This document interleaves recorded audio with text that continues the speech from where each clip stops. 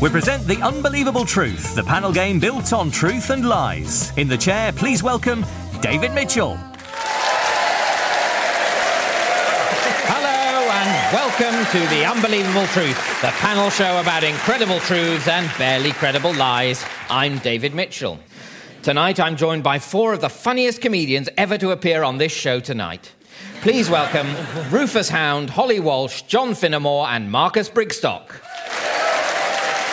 The rules are as follows. Each panellist will present a short lecture that should be entirely false, save for 5 pieces of true information, which they should attempt to smuggle past their opponents, cunningly concealed amongst the lies. Points are scored by truths that go unnoticed, while other panellists can win points if they spot a truth, or lose points if they mistake a lie for a truth.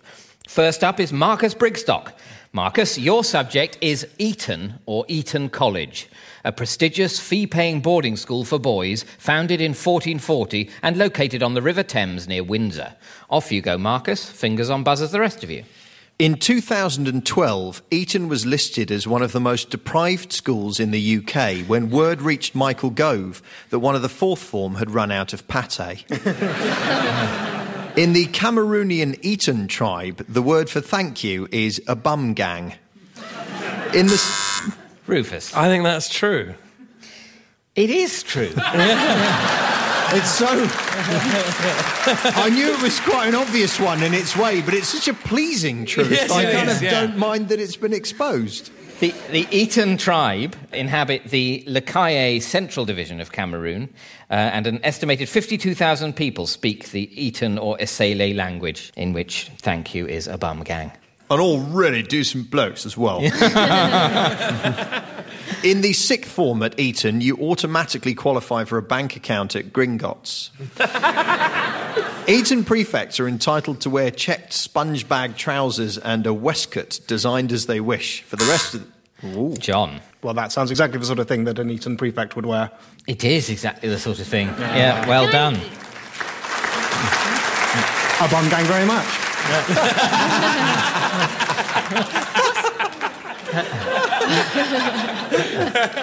What's the difference between a waistcoat and a waistcoat? Well, a waistcoat is like a sleeveless jacket, but a waistcoat is what gits wear.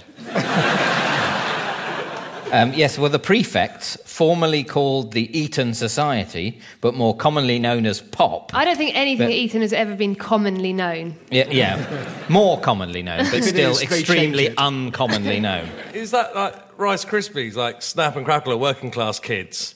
And Now, Crackle is middle class. Snap looks up to Crackle. I know my place.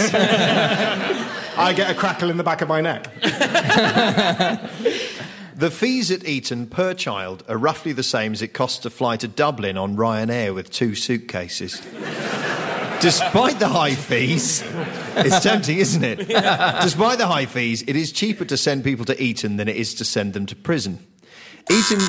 Holly. I reckon that's true. That is true. Well, it is absolutely true, and it's not just true in total, it's true per year. Eton's annual school fees are £32,067, which is £304 less than the cost of an average prisoner place in Scotland, and £5,581 less than the average prisoner place in England and Wales. Northern Irish prisons are even more expensive, and in 2012 it would have cost you over twice as much to keep someone in prison in Northern Ireland as it would to send them to Eton. The rules at Eton include compulsory bellowing lessons for new boys, or pockets as they're called. Rufus. I wonder if new boys are called pockets. You can't call them pockets. The prefects walking through Windsor, hands in pockets. I just love that. Take your hands out of your pocket, boy. No, they're not. The new boys are not called pockets. The new boys are called, much more sensibly, F-tits. In no way can I imagine that making life difficult for them. No. Eating or socking in the street is a hanging offence, and wearing a hat on a Wednesday on school premises will get you tied to the clock tower with your own gown, and you'll be known as a wetty bobby woo-woo. Parents of Eton boys are allowed to visit their children twice between the ages of 13 and 18 for 5 minutes, 6 minutes if they've lost a relative or moved house and need to leave a new address. Eton Mess is what the NHS will be called in 2 years' time.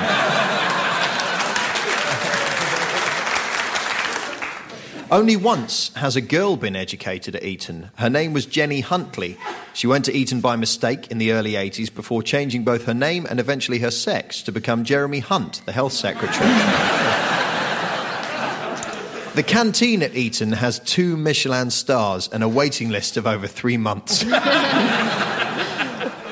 The names of the playing fields at Eton include Elton John, Fenterman's Plough, Pilkington's Wedgie, Dutchman's, and a grassy bit for Runny Catchy.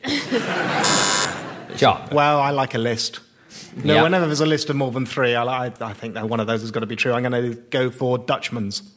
You're right to go for Dutchman's. Yeah. That is true. Eton also has playing fields with names such as Agars, Upper Club, Sixpenny, and Mesopotamia. Which I'm assuming is not actually Mesopotamia, even that was a British League of Nations mandate, but I don't think it was also a playing field at Eton. Thank you, Marcus. And at the end of that round, Marcus, you've managed to smuggle just one truth past the rest of the panel, which is that the Eton word for eating is socking. And it's a hanging offence. It's in Eton slang, a hanging offence is not a hanging offence, but an offence. And the Eton tuck shop is known as sock shop. So that means, Marcus, that you've scored 1 point. In 1440, Henry VI founded Eton to provide instruction in grammar to any child unless they were illegitimate. Though, given the number of old Etonians now in the government, they seem to have relaxed the no bastards rule. OK, we turn now to Holly Walsh. Your subject, Holly, is babies. Newborn or recently born children up to the age of 12 months. Off you go, Holly. Babies are pure evil. Babies are deliberately born without teeth because if they had them, they would bite you. Rufus. I think that's true. I don't know. Is there not an evolutionary imperative of if we had teeth, that would be painful, so the teeth come later in order that we are, bigger and older? The whole childbirth process, they hasn't put a lot of thought into not making it painful for the mother. That doesn't seem to have been a high priority. I don't think we can just... No, all right, fair enough. Correlation is not causation. No, I'm with you on that. I can't pretend to be a little disappointed. Yeah. A baby can cry so loudly that it can permanently damage your hearing, which is why in North America... Marcus. That is true. It is true. Yes. Yes, yeah. According to the Sight and Hearing Association of Minnesota, babies can cry at a level of 115 decibels. That's just 5 decibels quieter than an ambulance siren. They say it would take just 15 minutes of a baby screaming at 115 decibels to cause permanent damage to hearing. Holly. The concept of the baby chino, the froth off the top of a cappuccino, is a complete myth. However, in Ireland, babies often order baby ginos, the head off the top of a pint of Guinness. Whereas in Costa Rica, babies are encouraged to drink coffee straight black with a cigarette. John. I'm wondering, although not a cigarette, whether babies in the country you mentioned are encouraged to or allowed to have coffee. Yes, you're absolutely right. In Costa Rica, it's not uncommon to see babies drinking coffee in their bottles, although not black, but with added milk and not with a cigarette. No, cigars over there. Yeah, of course. Following the Beckhams example, parents are now legally obliged to name their children after the places they were conceived or born. A London mum recently named her baby John Lewis after going into labour in Brent Cross shopping centre. Who knows how the baby will feel about that name when she grows up? Other examples include the actor Orlando Bloom, who was conceived in Florida's largest garden centre, and the celebrity Paris Hilton, who was born in the Manchester Hilton. Rufus. I think Paris Hilton is called Paris Hilton because there's some connection with Paris. Possibly, but that's absolutely not what Holly said. No. She said it was a connection with the Manchester Hilton. Yeah, but it was a swerve ball that, she mentioned it in the same breath. Look, I accept it's wrong, all right? Leave me alone! Have you listened to a word I've said this entire time? Or have you just heard a noise like, where? It's like music, your voice to me, Holly. Holly. Sorry, while you're thinking, just to be irritating, I would like to point out, I did hear what you said.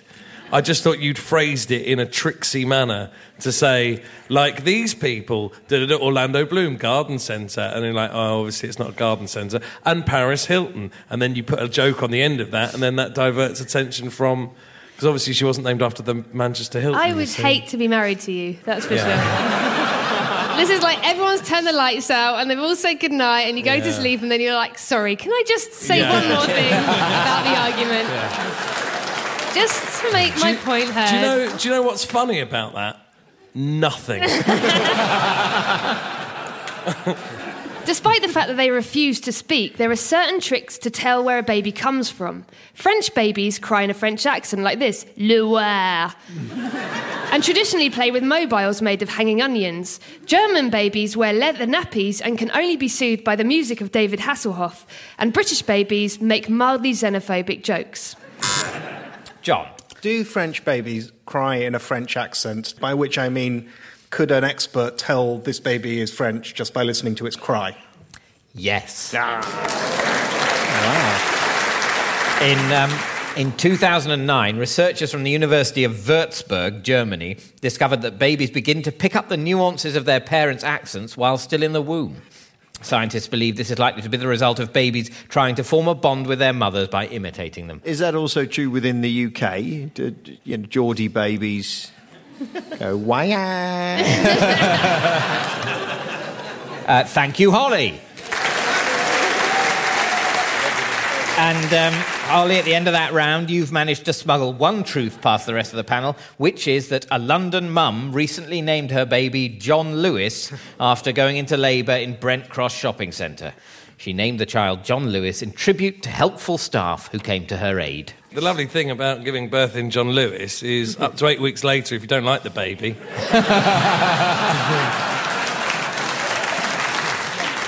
And that means, Holly, you've scored 1 point.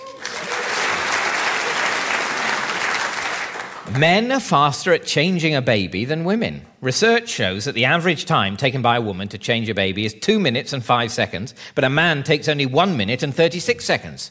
The secret? Not giving as much of a toss. Next up is John Finnemore. Your subject, John, is Russia. Officially the Russian Federation, a large former empire and erstwhile communist state in Eastern Europe and North Asia. Off you go, John. Welcome to Russia, the tropical island paradise of your dreams, home to the merry wallaby and the majestic tiger.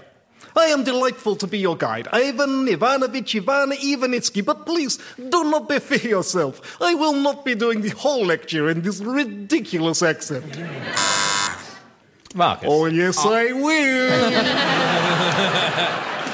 Right, I now think that isn't true, but I wanted to buzz in so that John would score the point by forcing himself to keep that up for a really long time.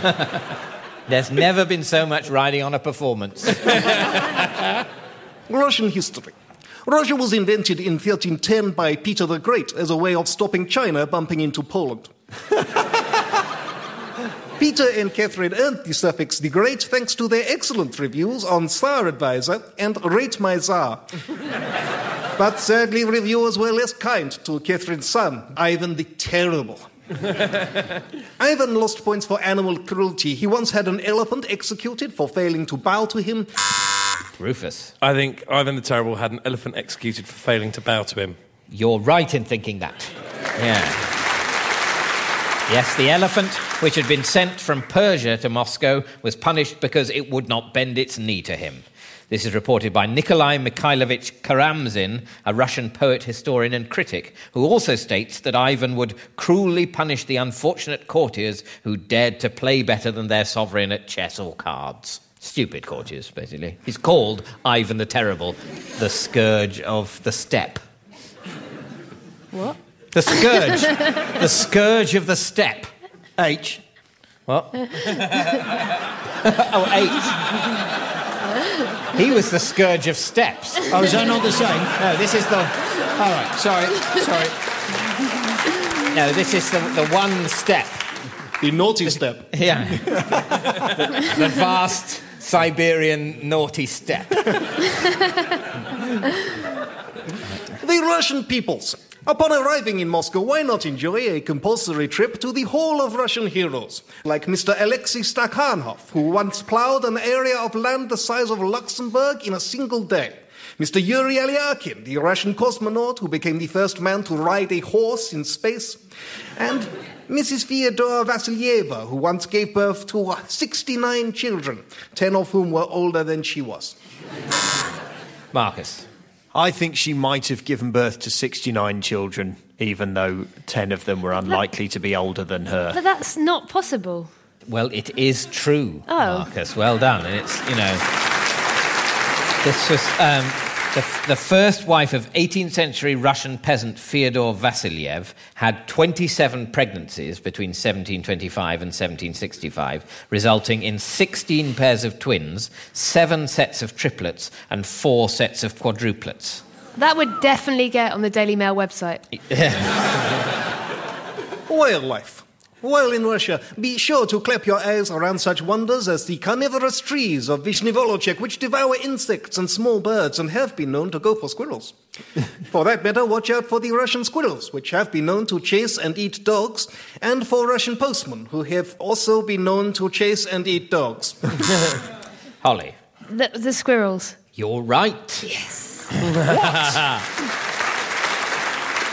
In 2005, squirrels attacked and bit to death a stray dog that was barking at them in a park in the centre of Lazo, a village in southeastern Russia. Local witnesses reported that the black squirrels literally gutted the dog, taking pieces of their kill away with them. Wasn't 69 hungry children in squirrel costumes, was it? And locals speculated that this behaviour could have been caused by a severe shortage of pine cones in the forests. Cuisine. Delight your stomach with typical Russian dishes such as reorganized weasel parts, yeast oblongs in a sauce of many bats, and chicken in a quandary. After the meal, there will be much hilarity and dancing, especially if the local postmen have enjoyed a good day's dog hunting. If you are invited to join in such a dance, it is very rude to refuse. Do bear in mind, Russian postmen all have guns. Holly. I reckon postmen have guns. You're right, they do. In 2005, a decree was signed by the Russian Prime Minister to supply the staff of all organisations of federal postal services with military and civilian weaponry and bullets. That seems very sensible. It sounds totally safe. I would just like to say how massively relieved I am that my inept postman does not have a gun. I tried to deliver this bullet, but you were out. Yeah. On a little red card, and then I'd have to go down to an office which is shut and impossible to find to be shot in person. Once I've proved that I'm actually me, despite the fact I've got the thing they left at my house. The best thing about it was the red card says, "Sorry we missed you."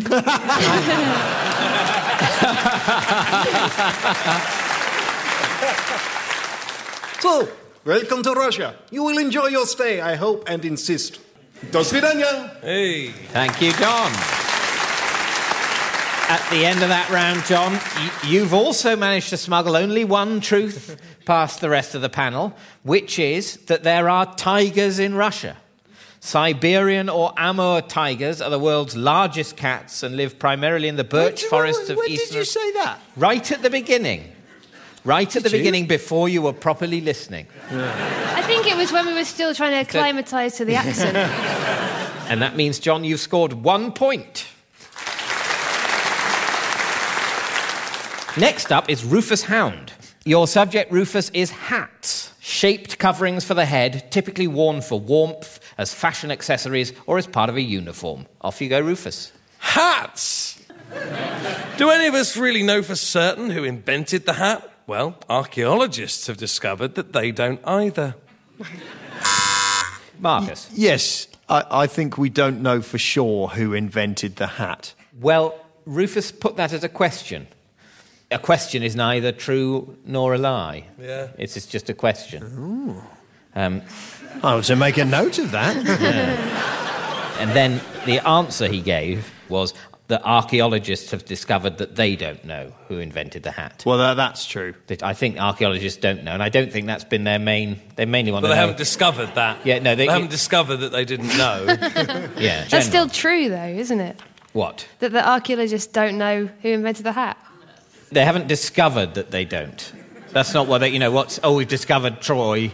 Oh, we've discovered this temple. Yeah. Oh, we've discovered that we don't know who invented the hat. You don't know whether one day on Time Team or something they were like, so, who invented the hat? And then someone went, I actually don't know. Does anyone else know? And they all looked around and went, no, we don't know. And they went, I guess we've just discovered we don't know who invented the hat. Yeah. I mean, I see what you mean. That was the afternoon drama here on BBC 4. I did archaeology A-level, Yeah. which makes me in some ways an archaeologist. And I have just discovered that we don't know who invented the hat. Yes. This is a very... Did you really do archaeology A-level? Yeah. Really? Yeah. Really? Yeah.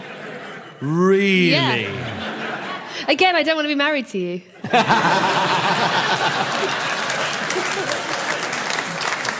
I'm going to give you a point, Marcus. Was it you initially or Yes, Holly it was. initially? I don't know, but I think It I was did me, most. but I think I Holly's did the done most of legwork the on it. legwork. I'm happy to give it to you, but I Thank just you. want the credit. You've won the point, Marcus. Now here's the acceptance speech for the point in which you credit Holly. I would like to thank everybody involved in making this point possible.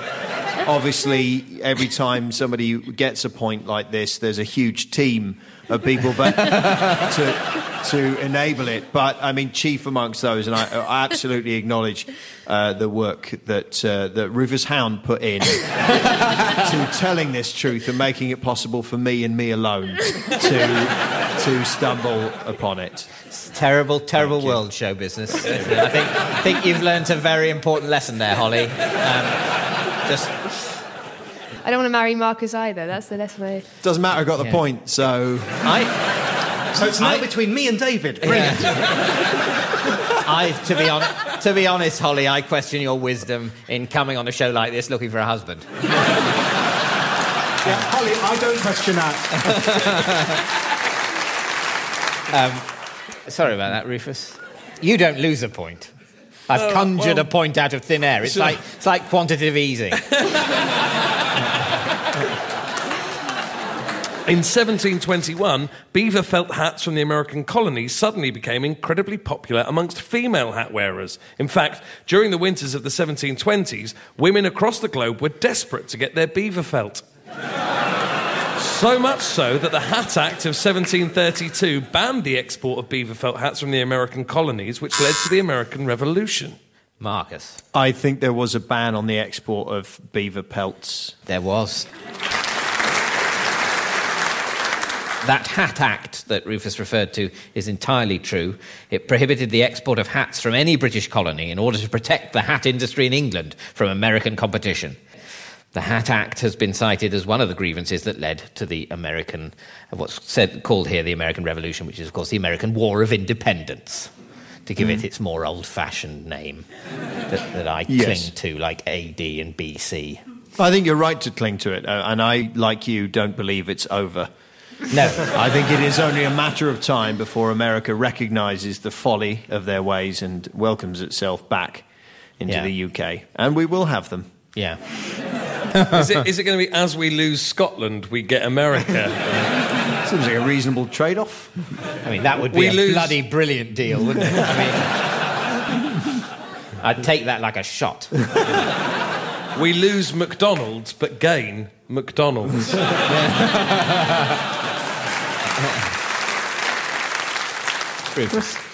During the late 19th century, there was a craze for hats made from hummingbird skin. Did they sell? Oh, they literally flew off the shelves. Halcyon days for hat fans, but not for halcyons. But there are signs that the animal kingdom will suffer our hat-fueled genocides no longer.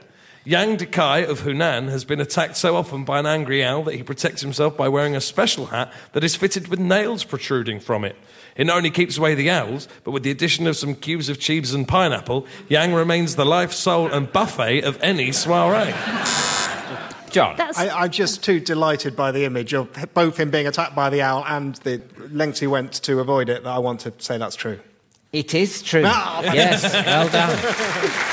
Yes, the owl began targeting the 79-year-old Chinese man in March 2007. The owl sometimes cooperated with another owl who hooted in a tree as the other swooped down to attack. And Yang believed that the owls might be attacking him as revenge after he removed a nest containing 2 baby owls from his roof. Yes, I think they probably are. Suddenly, Yang doesn't seem so nice. But who knows? I rather like the idea that somewhere Harry Potter's going, why aren't these letters getting through to Yang? Rufus. Is it farewell to the fez, zijin to the mandarin, and bon voyage to the beret? In fact, don't bother with that last one. In the zoological hat war, the French have already, unsurprisingly, surrendered. There's only 2 beret factories left in France, and both of them are on strike. Holly. I reckon there are a very few beret factories in France. You're right. In fact, there are only 2. Well done. So, as we stand on the brim of hat obsolescence, I say millinery should be for every last person on Earth. Or in other words, hats all, folks. Thank you, Rufus. And at the end of that round, you, Rufus, also only smuggled 1 truth past the rest of the panel, which is that during the late 19th century, there was a craze for hats made from hummingbird skin. London was the centre for the trade in exotic feathers during the plume boom of the late 19th and early 20th centuries. And one London dealer imported 40,000 hummingbird skins in one order. And that means, Rufus, you've scored 1 point. Hooray! Which brings us to the final scores. In 4th place, with -3 points, we have Rufus Hound. In 3rd place, with no points, it's Marcus Brigstock. Oh, I'm delighted. In 2nd place, with 4 points, it's Holly Walsh. And in 1st place, with an unassailable 6 points, is this week's winner, John Finnemore. That's about it for this week. Goodbye. The Unbelievable Truth was devised by John Naismith and Graham Garden and featured David Mitchell in the chair with panellists John Finnemore, Holly Walsh, Rufus Hound and Marcus Brigstock. The chairman's script was written by Dan Gaster and Colin Swash and the producer was John Naismith. It was a random production of BBC Radio 4.